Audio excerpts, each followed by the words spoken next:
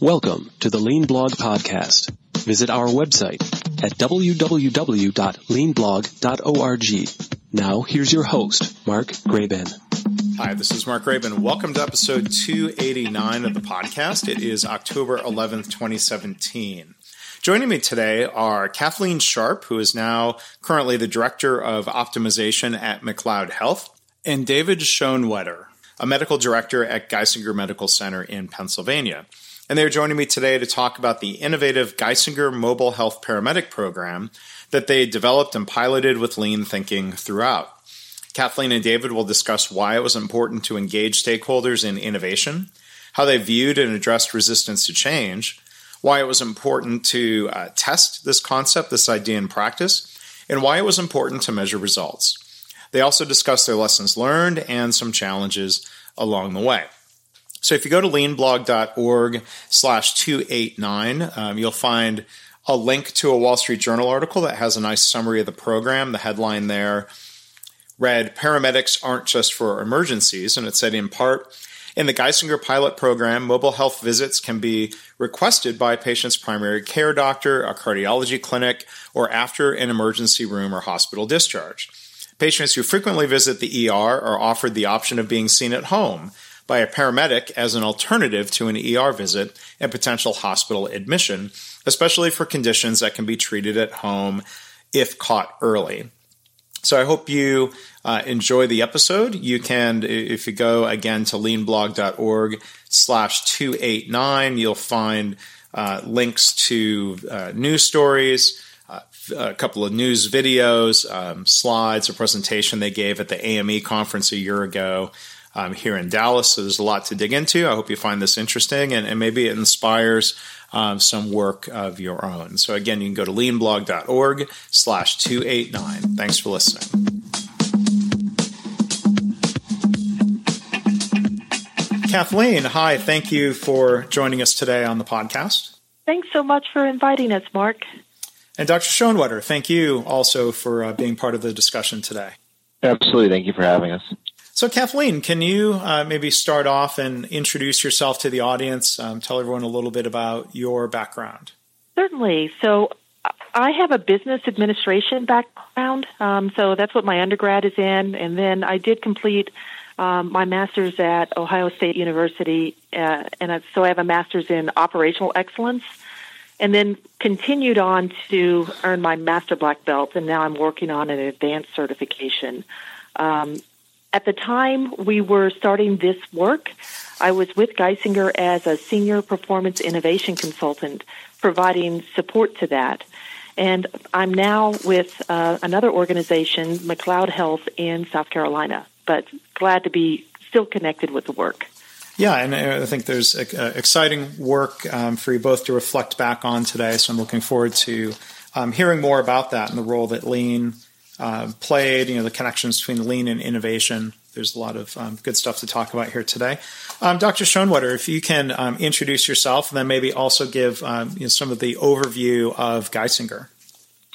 Sure. So I am the current director of the Division of EMS in the Department of Emergency Medicine at the Geisinger Health System. Actually, my undergrad is in chemical engineering from Pennsylvania State University. And during that time, I was involved in pre-hospital care as an emergency medical technician and later as a paramedic, which actually was the impetus to send myself to medical school. Graduate from Philadelphia College of Osteopathic Medicine in 2002. And then after completing my emergency medicine residency, I practiced for a few years and then actually was fortunate enough to have an opportunity to do the EMS fellowship with the Fire Department of New York, the FDNY. So after that, I returned to Geisinger and have been in the role. Titles have changed, but currently the role is both the division director, and then I also am the medical director for the Mobile Health Paramedic Program, which we'll talk about today. Great. And can you give sort of an overview of Geisinger for people, different parts of the country who might not be familiar with the health system? Sure. Geisinger is an integrated health system in what used to be Northeast and Central PA. It's certainly grown like most health systems do, to really cover a large part of the sort of, maybe the best way to think of it is the eastern half of the state of Pennsylvania, also into New Jersey, with our partnership with AtlantiCare in the South Jersey area. We both have a facility-based, acute care platforms, a physician group with over 1,600 physicians, and a health plan. And we've been involved. Geisinger's had a history of various innovation activities, such as Proven Care, and we've had several other similar events in the last decade. And the program we're talking about today, the Mobile Integrated Health Program, Geisinger's Mobile Health Paramedic Program, is one of our innovations for redesigning healthcare. Yeah, and I would encourage people, just go do a Google search for Proven Care. There's a lot of really interesting stories out there about what Geisinger has done under that banner. And back in my book, Lean Hospitals, I used an example of Geisinger providing guarantees on surgery in terms of guaranteeing outcomes that patients would not pay for any complications or follow up on at least certain types of, I think originally it was orthopedic surgery. Is that something that Geisinger is expanded? Originally it was heart surgery, so heart valve surgery, up here actually in the northeastern area. And has since expanded to so many different areas, including even our proven experience model now, which is from our Proven Care, and that's expanded to spinal surgery. So multiple products, if you will, along that line. Yeah. So there's a lot of innovative work happening, and we're going to have a chance today to dive in, more deeply into some of this work that you were both leading and involved in. But I always like to ask people before we talk about the program. That's the main topic today. Kathleen, how did you first get introduced to Lean? Well, I'm not running for office, but I'm going to give you two answers. So one is that my formal training was about 10 years ago when the organization I was working with decided that they wanted to go on the Lean journey, and they hired a Lean sensei to come in. And I was very excited that I was selected to be part of that. And I went home, told my husband about it, and he just smiled at me. He works for a engineering firm, and he said, you've been doing Lean for as long as we've known each other. I've been teaching you how to do that just without using the Lean terminology. So my husband takes credit for me learning Lean, but formally it was through a sensei at work. And Dr. Schoenwater, how about you? I have a sort of a humorous story that way as well. So I guess perhaps I would say I never learned Lean. I was involved in the innovative work that Geisinger had started under an initiative called Pride, and got connected with an innovation consultant named Kathleen Sharp, who was working with us for our Mobile Health Paramedic Program, and very much just was using the Lean methodology. I mean, it was really a fantastic experience, because I can't even truly say I recall, quote, learning it. I think I have a certain amount of, just with an engineering background, a problem-solving mindset. But the way that the program evolved with Kathleen's leadership on the improvement side, we really just sort of morphed Lean right through the entire development of the program. And so if I were to, Kathleen was frequently telling me similar things like, this is just kind of how you do things, but oh, by the way, this is a Lean methodology. And I think so Kathleen is to blame for dragging you into this, right? That might be a fair way to put it, yeah. Well, I'm glad you're still talking to her. With Dr. Schoenwater, if you can, let's kind of turn the conversation back to the Mobile Health Paramedic Program. Can you give an overview of that program, and what was some of the background? What was the problem being addressed with this new approach?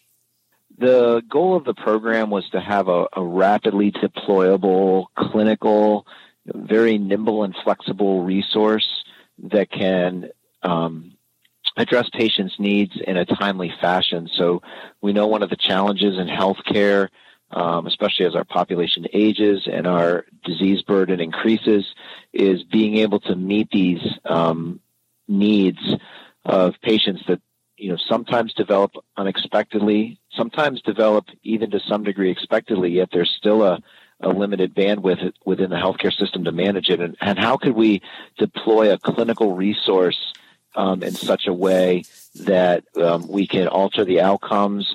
Certainly the cost of care was an issue, but also the quality of the patient experience, perhaps more so, actually, those aspects.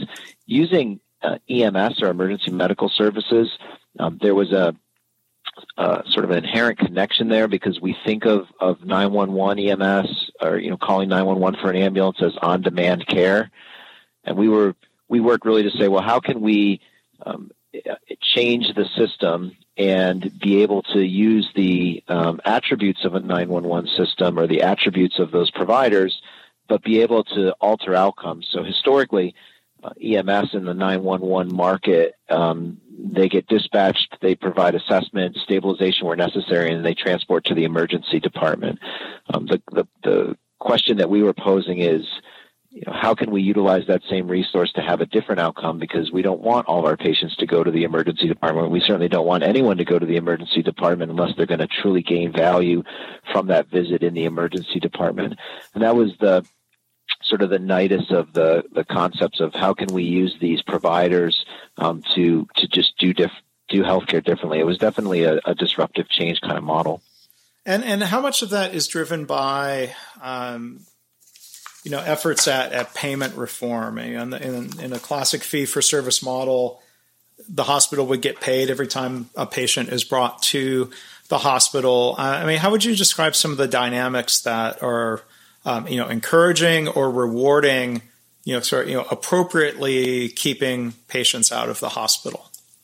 We were fortunate. The program was really focused on the value of the care. So you're completely accurate in your assessment that the program itself, supported by a clinical enterprise, is not something that benefits a fee-for-service clinical enterprise. So clearly just bringing people in and getting what I always term the widget-based care, moving people through the process where they generate charges and then you work through your fee schedule to figure out your reimbursement.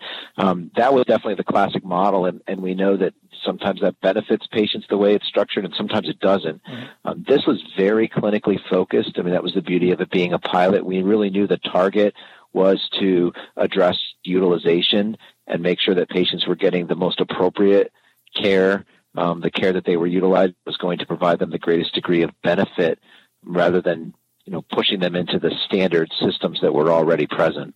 I think it's important for us to recognize that where we are in healthcare today, we've got our foot in two canoes. So it did take some courage on the part of leadership to support the program, because when the program was successful, and as we designed it to reduce emergency department visits, to reduce admissions, those are revenue drivers currently in the current world. So we were asking for support for the program for something that was also going to drive away revenue. So let's absorb some cost to drive away revenue. And I think that's we give a lot of gratitude and to the leadership for being willing to let us pilot this to demonstrate that this works. And it does, so that we're ready for where payment is going. And can you maybe elaborate a little bit, Kathleen, on I appreciate hearing about the customer focus.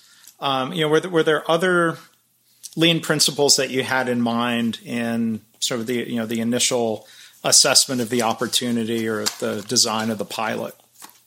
Sure. So a few things that in addition to being customer focused, making sure that we were introducing pull, is that as we were building the program, we were always looking at quality at the source and single piece flow. So single piece flow, when you're getting the calls in from a patient one at a time, is already established as part of the way that they provide their care.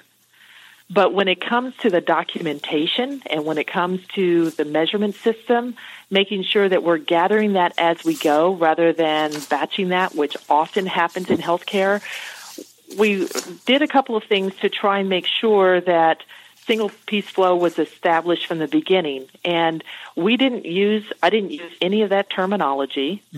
But introducing that as, let's build this into the work. How can we make sure that at the end of the visit, we've got everything wrapped in a bow? And so the paramedics embraced that and helped us develop that. Also, a key lean principle is the people doing the work were actively involved in developing the workflows and refining the workflows. That was not something that would be a nice to have, and you're going to have input after we make these decisions for you. They actively, daily, and several times a day, would give us feedback on suggestions and ideas that they had that would work better and smoother for the patients, better and smoother for them. And then we would look on the backside to see, as we aggregated the data, how did that play out? And they understood their own performance and the things that made it better for patients, which allowed us to accelerate very quickly in the development of the program. Yeah. Of course, I didn't understand any of that terminology when we were doing it, so I couldn't be biased. Right. Yeah. The challenge and the beauty for me is it forced me to think about, how do I introduce the concepts and the terminology, the concepts without the terminology, and really have the value and be clear in myself of why is this particular approach or this tool set or this concept, does it really apply? Yeah. Because this was an audience that was not going to be impressed with black belts or clean credentials. Still aren't. But they were going to be taken by value. Yes, correct. It was going to provide value. Well, it sounds like, that value when you're focusing on the customer, the patient. Dr. Schoenwetter, maybe you can elaborate on this, the idea of, the right care at the right place at the right time, how I guess, how it was determined, in certain instances, what is the right care in the right place? So some of that was iterative, so we didn't always know that. I think that was one of the other real strengths of the program was we certainly knew we wanted to be able to intervene clinically. We wanted to be able to do that rapidly. We wanted to have patients not, I think the right place we hear about, to Kathleen's point, we were asking to do something that would drive people away from standard revenue sources like an emergency department. But there was really the concept that we wanted to make sure we focused on what did the patient need. One thing that was really a huge advantage to the program during its development was unlike us, some things that develop in medicine, a lot of medical care that is volume-based, the processes tend to develop to maximize the amount of volume that can be done. The paramedic program was built with capacity in it so that there was a lot of flexibility with our providers to be able to address the needs of the patient. So we didn't always know going in with every single patient encounter what was going to be needed, but we had built in the flexibility, the resources, the connectivity so that the people rendering the care to the patient were able to address what was needed by the patient at that time. So rather than sort of being a widget box of if you come here, you will get this. And if you happen to be in the wrong place, you'll get this anyway, and then we'll try to get you to the next place. They were able to really tailor care moving through the whole process that was very, very patient-focused. We invested the time up front to also identify what were the attributes of the program, not just the outcomes, but what were the characteristics of the program that were going to be important from a service perspective, from a workforce perspective. What were those? And again, I didn't use the terminology at the time, but I did an adjacency matrix to determine who are the different roles that would be touched by this program that or impacted downstream that we might need to reach out to, so that we could make sure that our service was integrated without competing or duplicating. So that was one of our key attributes, and then we looked in the adjacency matrix. That was one of the categories that we used to say who might see this as complementary, who might see this as competition, and that served us very well. As we talked with other programs across the country, that's a gap that some of them realized a little bit later, that they might be seen as competition with home health. Yeah. Our home health agency loves this program because we were able to communicate with them early on and figure out points of integration that were supportive of one another. Because, I mean, this is a much higher level of care, more serious situations than would typically be part of ongoing home health, correct? I think as an emergency physician, I always like to separate out acuity and severity, because a lot of times in healthcare we just apply the word acuity to both.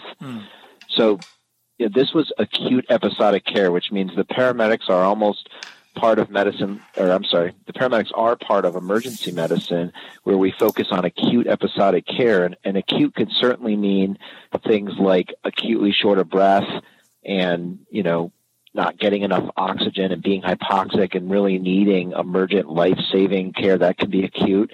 But if you wake up today and your ear hurts really bad, we may all agree that you're not going to die from it, but it's today and it's acute, and it happens to be severe pain. But that was the focus of the program, was acute. And then the key was to develop that integration back as the patients slide between their acute episodic needs and their chronic care and wellness, and really bridging those gaps.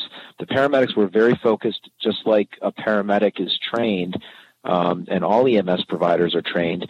They really focus on acute episodic things. Because they were dealing with diseases that are chronic diseases with acute episodes, like congestive heart failure, they certainly received training from the teams that manage these problems chronically. We had tremendous support from Dr. Dadamani, Dr. Sanjay Dadamani, who's the director of heart failure for the Geisinger Health System, who really embraced the program as a tool to help his patients that certainly have a longitudinal disease, but have these acute exacerbations of it where they need, rapid, and how we would define rapid varies, but, rapid clinical intervention, assessment and intervention. And so those were as we were sort of putting the program and saying, where's this going to fit? Where's this going to add value? Focusing on the strengths of emergency medicine and the paramedics themselves is to respond to those acute needs, things that are happening today. Defining the episode then, of course, for, some episodes are literally 10 minutes long, and then some episodes stretch out over days. But it's still the bridge between those acute episodic events of the patient and then back into their steady state, if you will, for the management of their chronic health problems. Yeah. And the paramedics also served as a bridge to strengthen and bolster the relationship with their primary care. Which is not how we typically think about a paramedic's role, because we think of them as the point between, often traditionally, the point between care in the home and the emergency department. Here, they're really providing that integration with their primary care physician, their care manager if they have one assigned, and other services such as their cardiologist.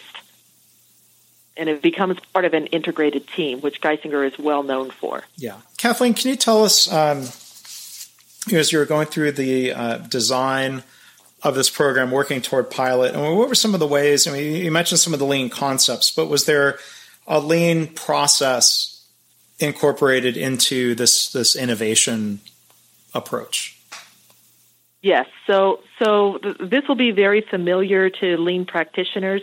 So behind the scenes, we started with a charter which was very familiar across Geisinger. So that was well inculcated into the how we do any type of improvement work in Geisinger. But the behind the scenes, I had had an A3. We did capture what's the current state, which was helpful in understanding. This was my first exposure to working directly with paramedics. Up until this point, I didn't know the difference between different first responders, so I didn't know the difference between a paramedic and an EMT. I now understand that difference. Understanding where we needed to go to, so in doing that gap analysis, doing a force field analysis of where we thought resistance points might be, and walking through questions through an A3, which just really helped us to make sure that we were hitting the right, solving the right problem, that we had the right measures in place, and that we were meeting the deliverables and had the understanding and the support mechanisms from our stakeholders. So stakeholder analysis, again, a very common mechanisms for lean practitioners to use. We had those things in place. We also, one of the things that's important for us to do is introduce that failure is an option. This was not going to be an Apollo 13 approach, that we wanted to be willing to try, pilot some things, do very small tests of change, fail forward, and learn very quickly and recover quickly. And that was not something that in other programs they might be as comfortable with. Mm-hmm. It might take them a long time to get up and running. We went from concept to piloting this within a matter of months because we already had that acceptance of being able to accept a limited degree of failure. A good failure.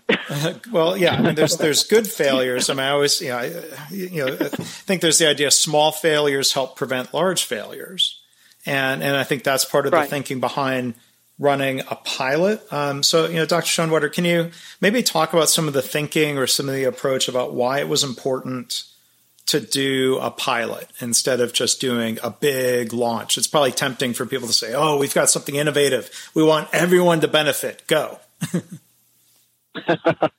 Well, yeah, I think one thing in healthcare too is specifically is that once you start talking about big launches, not only you really get into you'll quickly find yourself in the weeds of every standard barrier of healthcare, right? Regulatory, financial pressure, legal analysis. Ron Beer, who is the chief administrative officer at the platform where the paramedics are based, has been a tremendous proponent, and hopefully he won't be upset with the comment. But he said to us as we were working on this, he said, this program's great because you guys said, look, we need 3 people, and Kathleen and myself, and we just need this, and we're going to go ahead and try this. He said, normally people come to me and say, hey, I have this awesome pilot. Here's what it looks like. All I need is 25,000 square feet. $3 million and 50 full-time employees. Can we get that? And then I'm going to do this great work. And he said, and those kind of things, as you were just pointing out, Mark, I mean, if you're going to commit to that, you really do need to have a very thorough analysis of what's going to be your return on that.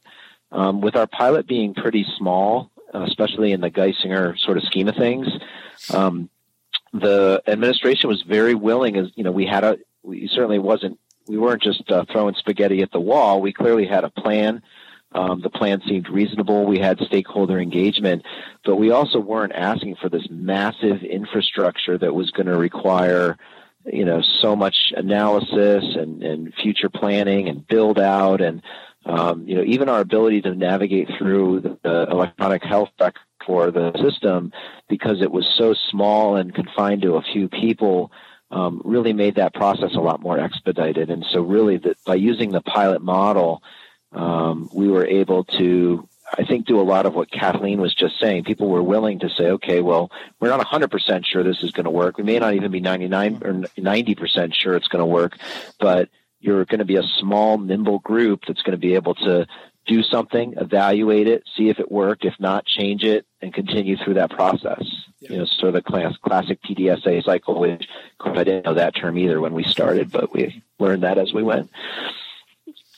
One of you used the word iterative, I think Kathleen did. And, as you start small, you said you don't have 100% confidence. What were some early lessons learned in terms of some things that were tried with the best hypothesis behind thinking behind it that just didn't play out the way you expected in the pilot? So one of the early lessons was in how we prepare paramedics for this particular role.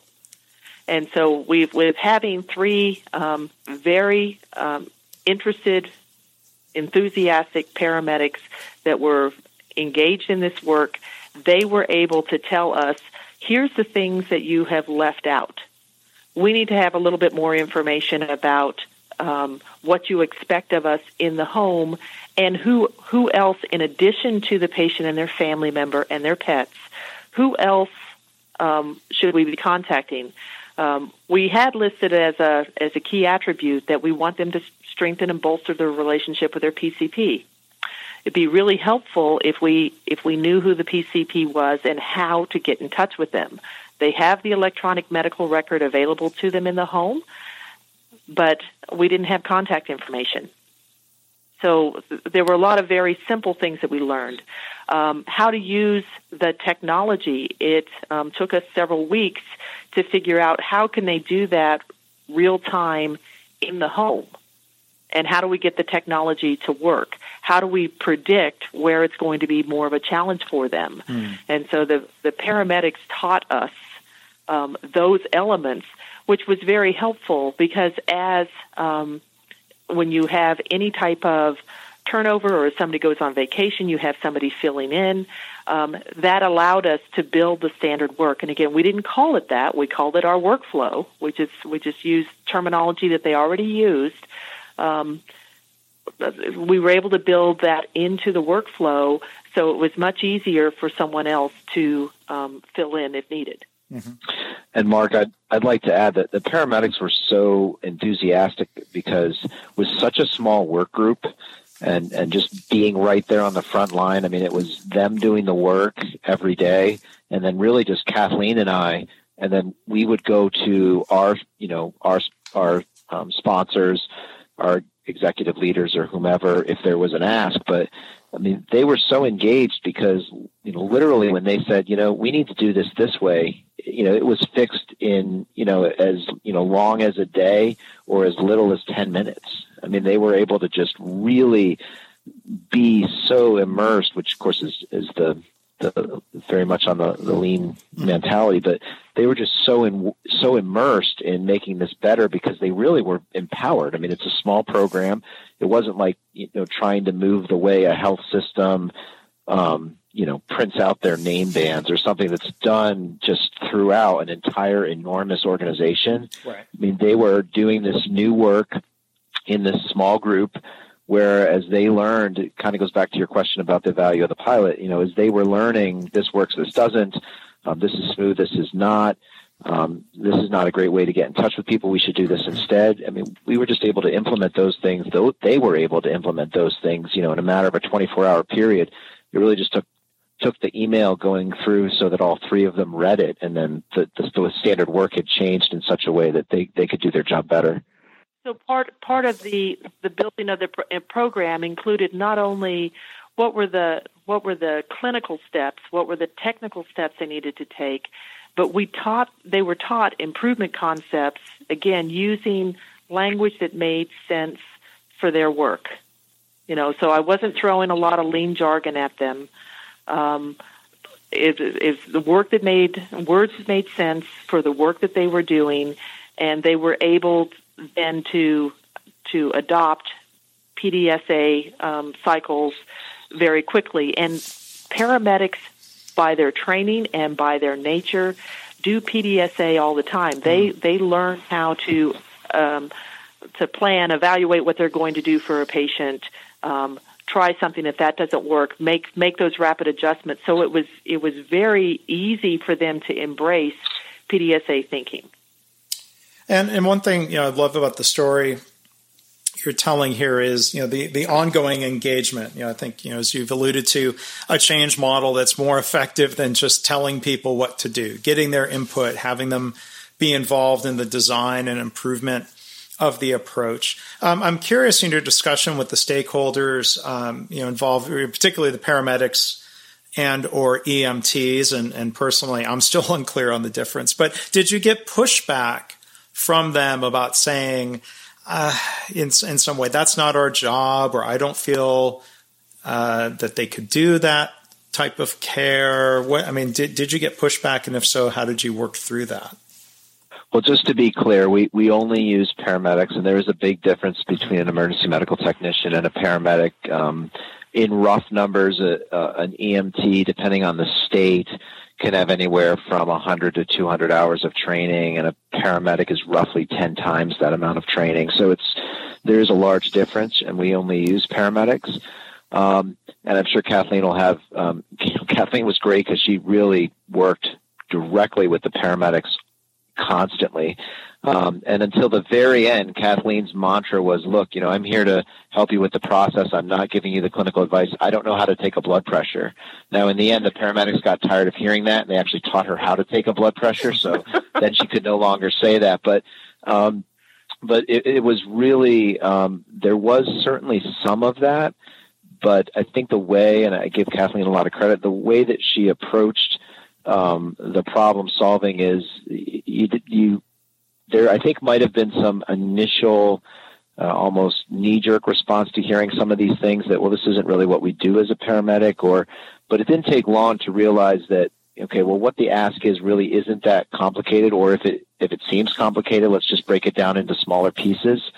And it didn't take long before there really was not a significant amount of pushback. The final thing I would say is, Mark, what was really interesting is what I think very commonly, at least in healthcare, I see what's really pushed back is just a lack of understanding. Mm-hmm. So, and you're right. Like, a lot of times that's what gets viewed as, oh, people don't want to do it. They don't want to engage. Well, the truth of the matter is they don't completely understand what they're being asked. Yeah.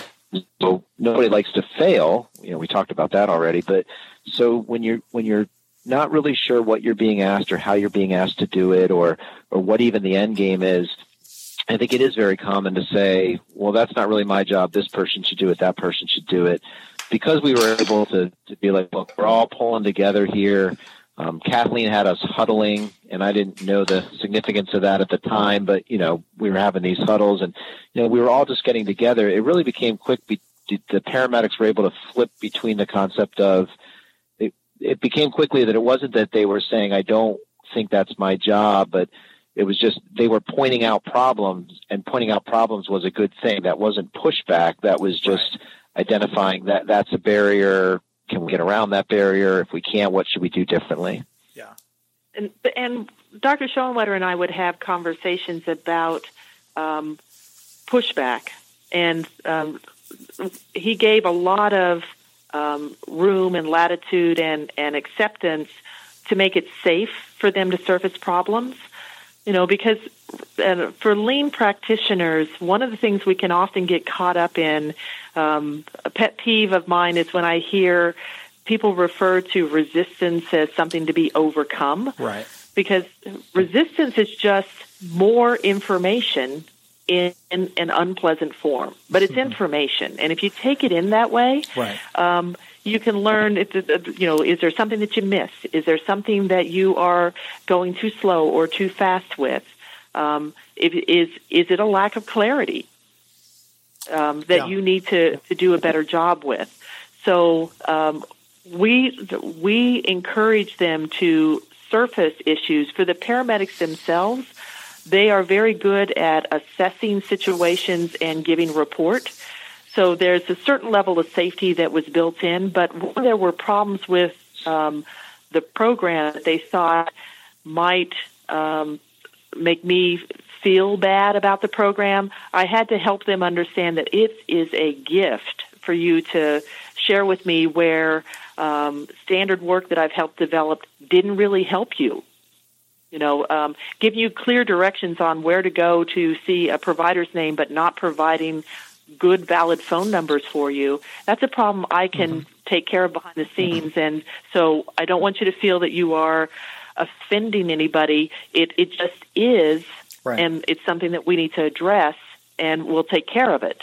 And so it developed a high degree of trust as well as accelerate how fast we could iterate. Many of the changes that we made, the paramedics would say, this is an issue, I want to change that now, and I've got another patient that I'm going out to see in the next 30 minutes. And we said, go for it. Yeah. So that's the power of that. You can accelerate your learning, and we had the appropriate safeguards in place. Right. Certainly, I was not going to comment on anything clinical that they wanted to change. Yeah. Well, I think everything you said there. Really glad to hear that, and a lot of that goes back to the mindset, the spirit of Lean, not just the specific terminology or methods, but the idea of accepting feedback and engaging respectfully, listening to see, as Dr. Schoenwetter said, is it incomplete information, lack of understanding, or is it an opportunity to iterate and make things better? Because it's a pet peeve of mine. I think it's similar to what you were saying there, Kathleen. When people complain about resistance to change, they're often looking for a way to make them do what I want, instead of really truly taking input and making something better. So we've talked about approach. Can you talk about some of the results? How did you measure the impact of, providing care at home, being patient focused, trying to, what were the outcomes you were aiming for? What did you achieve? The primary results we were looking at is an adjustment in utilization. So what were these folks' admission rates, readmission rates, ED utilization, total cost of care, avoided services. Now, avoided services, anybody in healthcare will tell you that is a tough one when you try to figure out what you've saved by not doing something. How do you know you were not going to do it? Those type of things. And then the other part of it that, we certainly had safety. One of the strengths of this program was that paramedics had direct access to the final clinical decision maker. So one example of that is when they're dealing with heart failure patients, they were either dealing with the nurse coordinator, who I can't say enough about. She's just been fantastic and a real strength to the program. But they were either dealing directly with her right to the cardiologist, or they were dealing directly with the cardiologist themselves. So they were able to really have a direct pathway to get the information, the treatment, the guidance, all those things to ensure patient safety. So that was an outcome. And then finally was, of course, the patient satisfaction and the voice of the customer. So, and because of the structure of the program, I will almost admit, I think we kind of cheated. I mean, by the very nature of the program, you're talking about just 3 individuals. During the hiring process, we were clearly looking for individuals who were comfortable doing this work, and they're paramedics, so they're used to being in people's homes. And we generally didn't have them on the type of time crunch that many other healthcare providers are under. So they were really positioned to get outstanding patient experience results, and then they delivered. I mean, we have just had fantastic patient experience results. And we can... you've given a couple of presentations. Can I share some of the outcomes charts on the blog post for this episode? Sure. Because that'll give people, when they get the opportunity, a little bit more visual look at that. Kathleen? Sure. Yeah, and so while this was not an objective or a deliverable, we weren't looking for attention or awards. We did receive both. So the Wall Street Journal did do a feature article on the program, and it was recognized as the Emergency Medicine Innovation of the Year in 2015. And was also recognized, Geisinger was recognized as one of the most integrated, innovative healthcare systems based on recognition for this particular program. Mm-hmm. So things that we were very proud and pleased to see that acknowledgement, and that's not something that, that was not a deliverable that we were actively seeking, but certainly we appreciated the recognition. Yeah, and I'll share links to the Wall Street Journal article, other stuff I can find, TV news story about the program. So you had initial results. What are you doing to help with sustainment of the program, of the results? What would you say, Dr. Schoenwetter? One of the things that is a thrust now is to find out where is this expandable. So what are we doing, and then how can we, do more of where we're successful? We're also trying to, when Kathleen was here, the results, that is the data itself, would magically appear. Turns out she actually had to do that, but I thought it was just magic. However, we're working on automating those type of things now, so that rather than that stuff being generated, it's just going to be automatically generated for us on a monthly basis for our ability to track. Automagic, right? Yeah, Automagic, right? Exactly. And then we're looking to find out where we have better opportunities to integrate between our care team and the patient. So we don't feel that we have maximized the capacity of the program. Well, I'll go one step further to say we've done the analysis and we're not maximizing the capacity of the program. So we're going to really target where our clinical and patient experience yield is, and then focus on getting to the providers, because this is really a dual resource. I mean, it's clearly a resource to the patient, and one that the patient really embrace. I mean, we don't get negative feedback from the patients. And that sort of passes the sniff test, because if you think about it, if you're a patient, assuming you're a patient who wants to be in your home, the fact that the care comes to you in a non-hurried manner is just intrinsically something patients are going to value.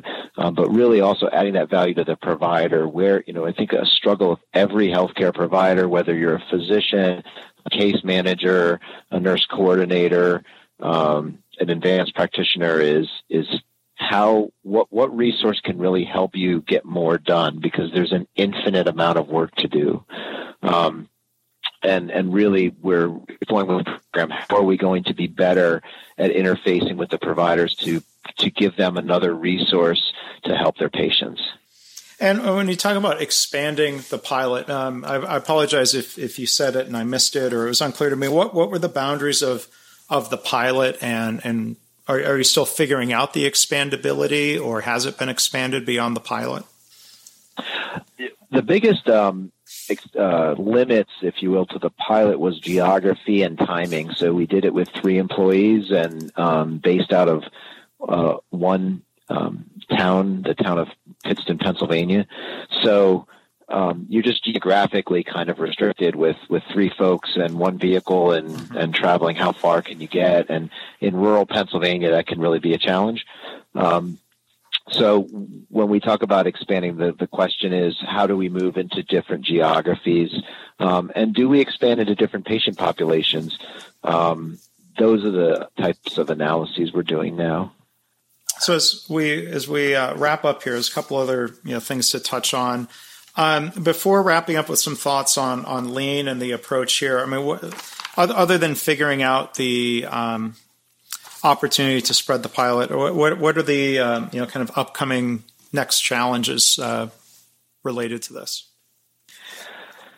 Yeah, the challenges, I think, are really based around this continuously evolving, healthcare model. It's just, Kathleen has already said it, there's the fee for service and there's the value-based payment systems. And in reality, they're just not very interoperable. I mean, you're really kind of stuck with doing it one way or doing it the other. And as people are trying to figure out how to do that, and it seems like the tide changes, everybody philosophically wants to go to a value-based payment system, but nobody's completely sure how to do that. And certain resources are very much more lent towards value-based, and certain resources are very much lent towards fee-for-service. One of our challenges is going to be staying positioned to be responsive to those changes, and making sure that we're able to continue to provide. We know we can provide clinical value, so just being able to make patients care and their experience better, that's not as much of a challenge. The challenges are, where is that going to fit in to a healthcare system that is so multifaceted? It's care delivery, it's finance, it's experience, it's geography, it's all these different things. Mm-hmm. Okay. And, Kathleen, coming back to you, I think you alluded to this, or, you both did during the discussion here. There was a phrase you used in the presentation you did for AME, stealth lean. Can you kind of elaborate on that a little bit? Oh, sure. So, again, I'll give my husband credit for that. So it's basically using the language in a way that is not going to distance yourself from the audience that you're trying to reach. So I was using the concepts and the tools and the principles across Geisinger. Geisinger has a very rich history of improvement and innovation. They're very strong in that, in a number of different methodologies. At the time we were building the program, the organization had not selected any particular methodology, and so I didn't want people to be distracted by, is that a lean tool? Is that a Six Sigma tool? Is that theory of constraints? Is that appreciative inquiry? I didn't want that to be the dialogue. I wanted the movement of the work to be the focus. So I put aside the lean terminology, but used the concepts and the principles that were appropriate to apply to this particular set of work, and it was very effective. It was a great learning for me. The organization now has adopted and embraced lean as their primary improvement methodology. So the language is much more comfortable and used throughout the organization, and it's being very well embraced. But I didn't, at the time we were doing this program, that would have been a distraction. Mm-hmm. In my role at McLeod, I'm using what I've learned through that, and am not using heavy lean terminology here, even though it's an organization that has also embraced the methodology. And I'm finding that I'm getting a much better response than when I was throwing out a lot of lean jargon. Yeah. And Mark, it's funny because Kathleen gave me a copy of your book, which I've enjoyed reading. But as I'm reading it, and it was just as I'm going through each paragraph, it's like, oh, that's why we're doing that. Oh, that's why we did that. And that's why, because it was truly not, brought up at the time. It was just, and to me, fortunately, it just made sense. As Kathleen was embarking on her stealth lean approach, we were really just doing the things that were getting done, what needed to get done, and having great success. So we were happy with that. And then I had the fortune of reading the book and saying, oh, okay, well, that's where all that stuff comes from. Then now we can connect the dots looking back. Now, I was going to ask you, Dr. Schoenwetter, do you, what because this was new to you as you were going through this process. I mean, what are your thoughts now about lean? And I ask partly because, there are some physicians who've written articles, commentary in the last couple of years being very negative about lean, that it's not appropriate and it's just not a fit for healthcare. It seems like you have experiences that suggest that it is a fit. I mean, how would you summarize your thoughts at this point? Well, that's an really interesting point, because I mean, I certainly pushed back with Kathleen on certain things about the fact that, you know, patients are patients. We're not making filing cabinets. I think, because I loved that filing cabinet company model there.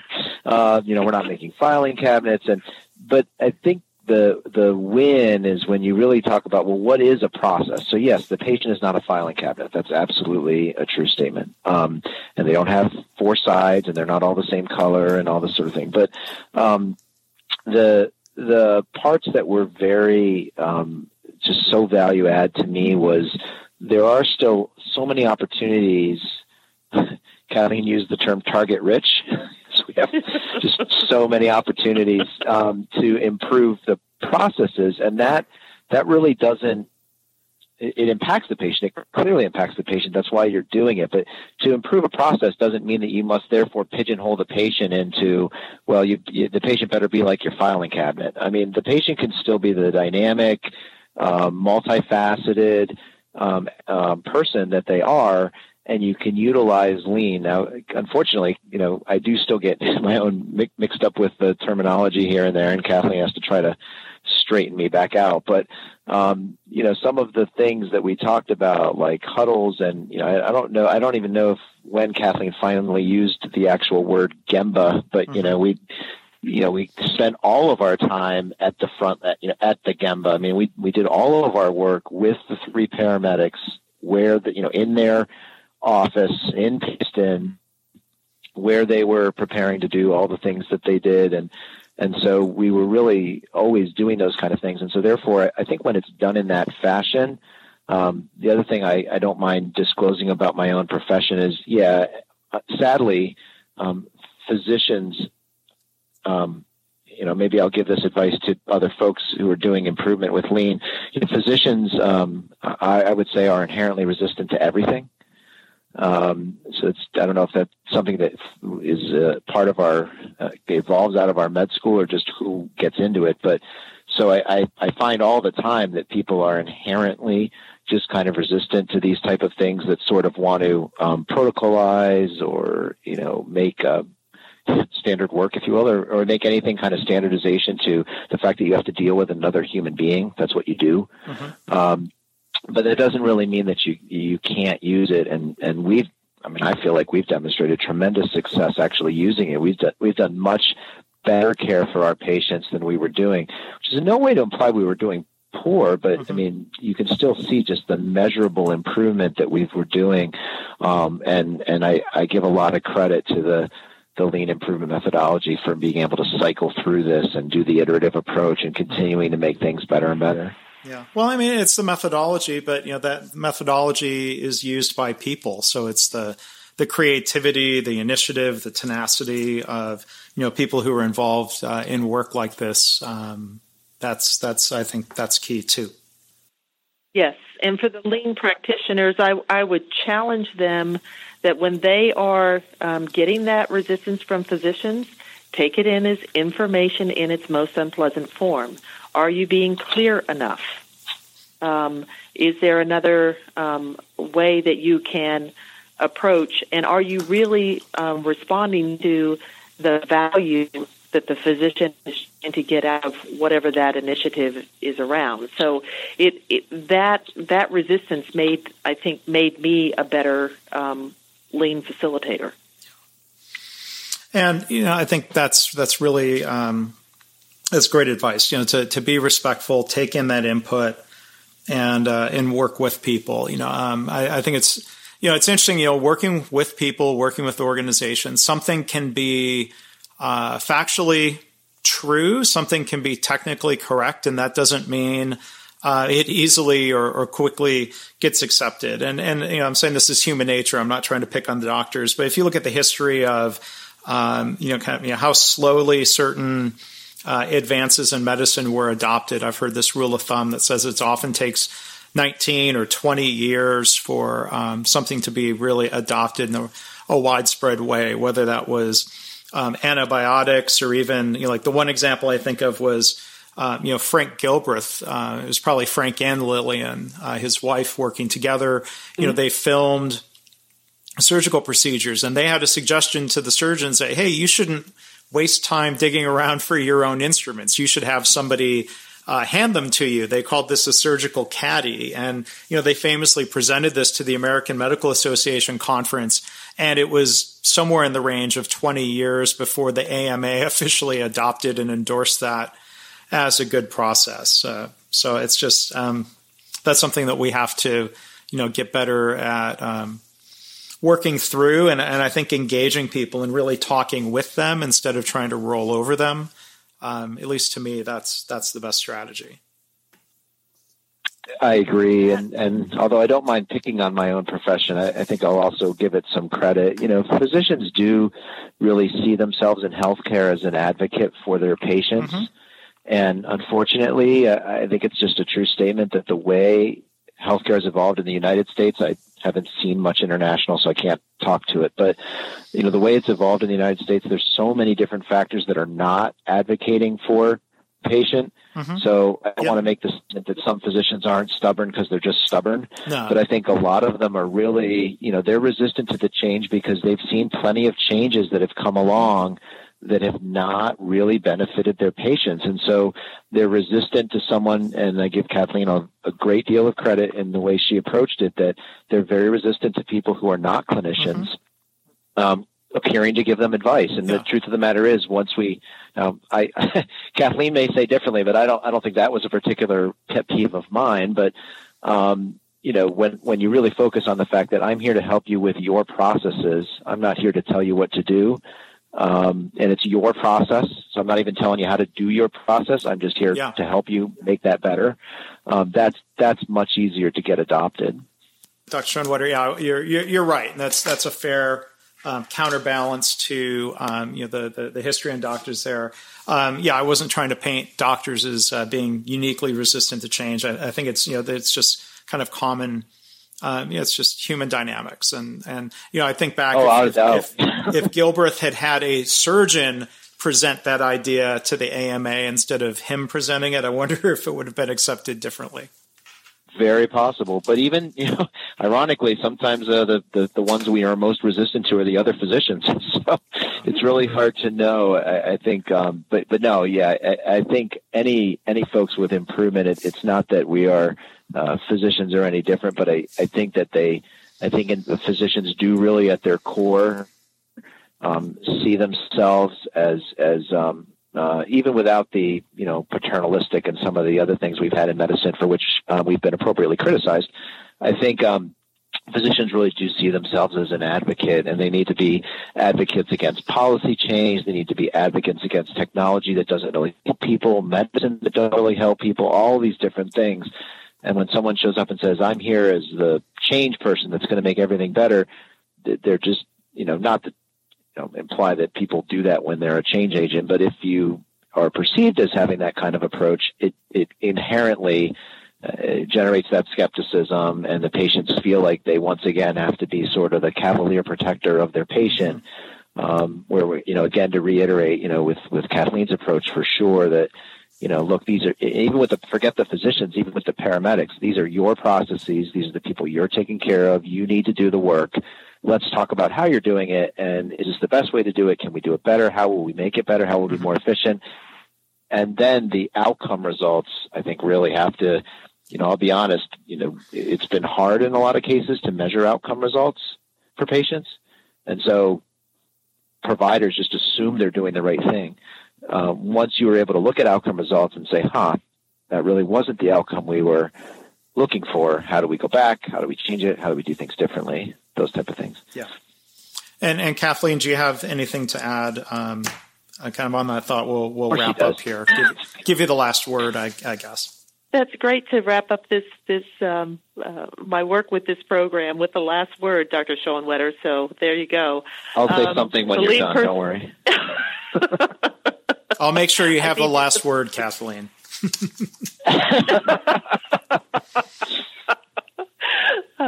Well, as we ran into different elements of this, where we weren't coming at this from the same point of view, or maybe disagreed on the approach, one thing that was very helpful is that we had embedded a measurement system, because you only have day one of capturing measurements, and we didn't want to be looking in the rearview mirror. So that really helped with building credibility with Dr. Schoenwetter, and has helped me in my career with as I work with other physicians, that I'm speaking in the language of data.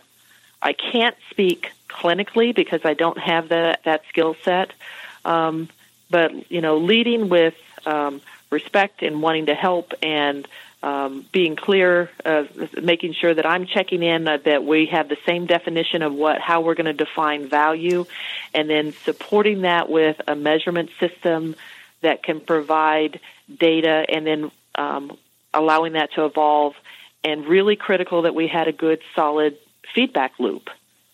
So as the paramedics would call me and ask me a question about process, sometimes that would overstep into something that I wasn't sure if that had a clinical impact or not. So we developed a very quick rapport, and so he knew I wasn't going to be overstepping guidance or advice that I was giving operationally to go forward. And that went a long way towards helping us to work through any other items that we might disagree on, such as who might have the last word. Well, I want to. But now you know how to take a blood pressure, so. Well, I want to thank the both of you. For one, for the work that you did. Two, for sharing it with folks, and three, for sharing it here on the podcast with us today. Really great to hear about the story, the results, the approach. I think there's a lot to learn from and a lot to inspire others. Dr. Schoenwetter, thank you for being part of this today. Oh, thank you very much for having us. And Kathleen, thank you for being part of this and helping initiating the opportunity to do the podcast.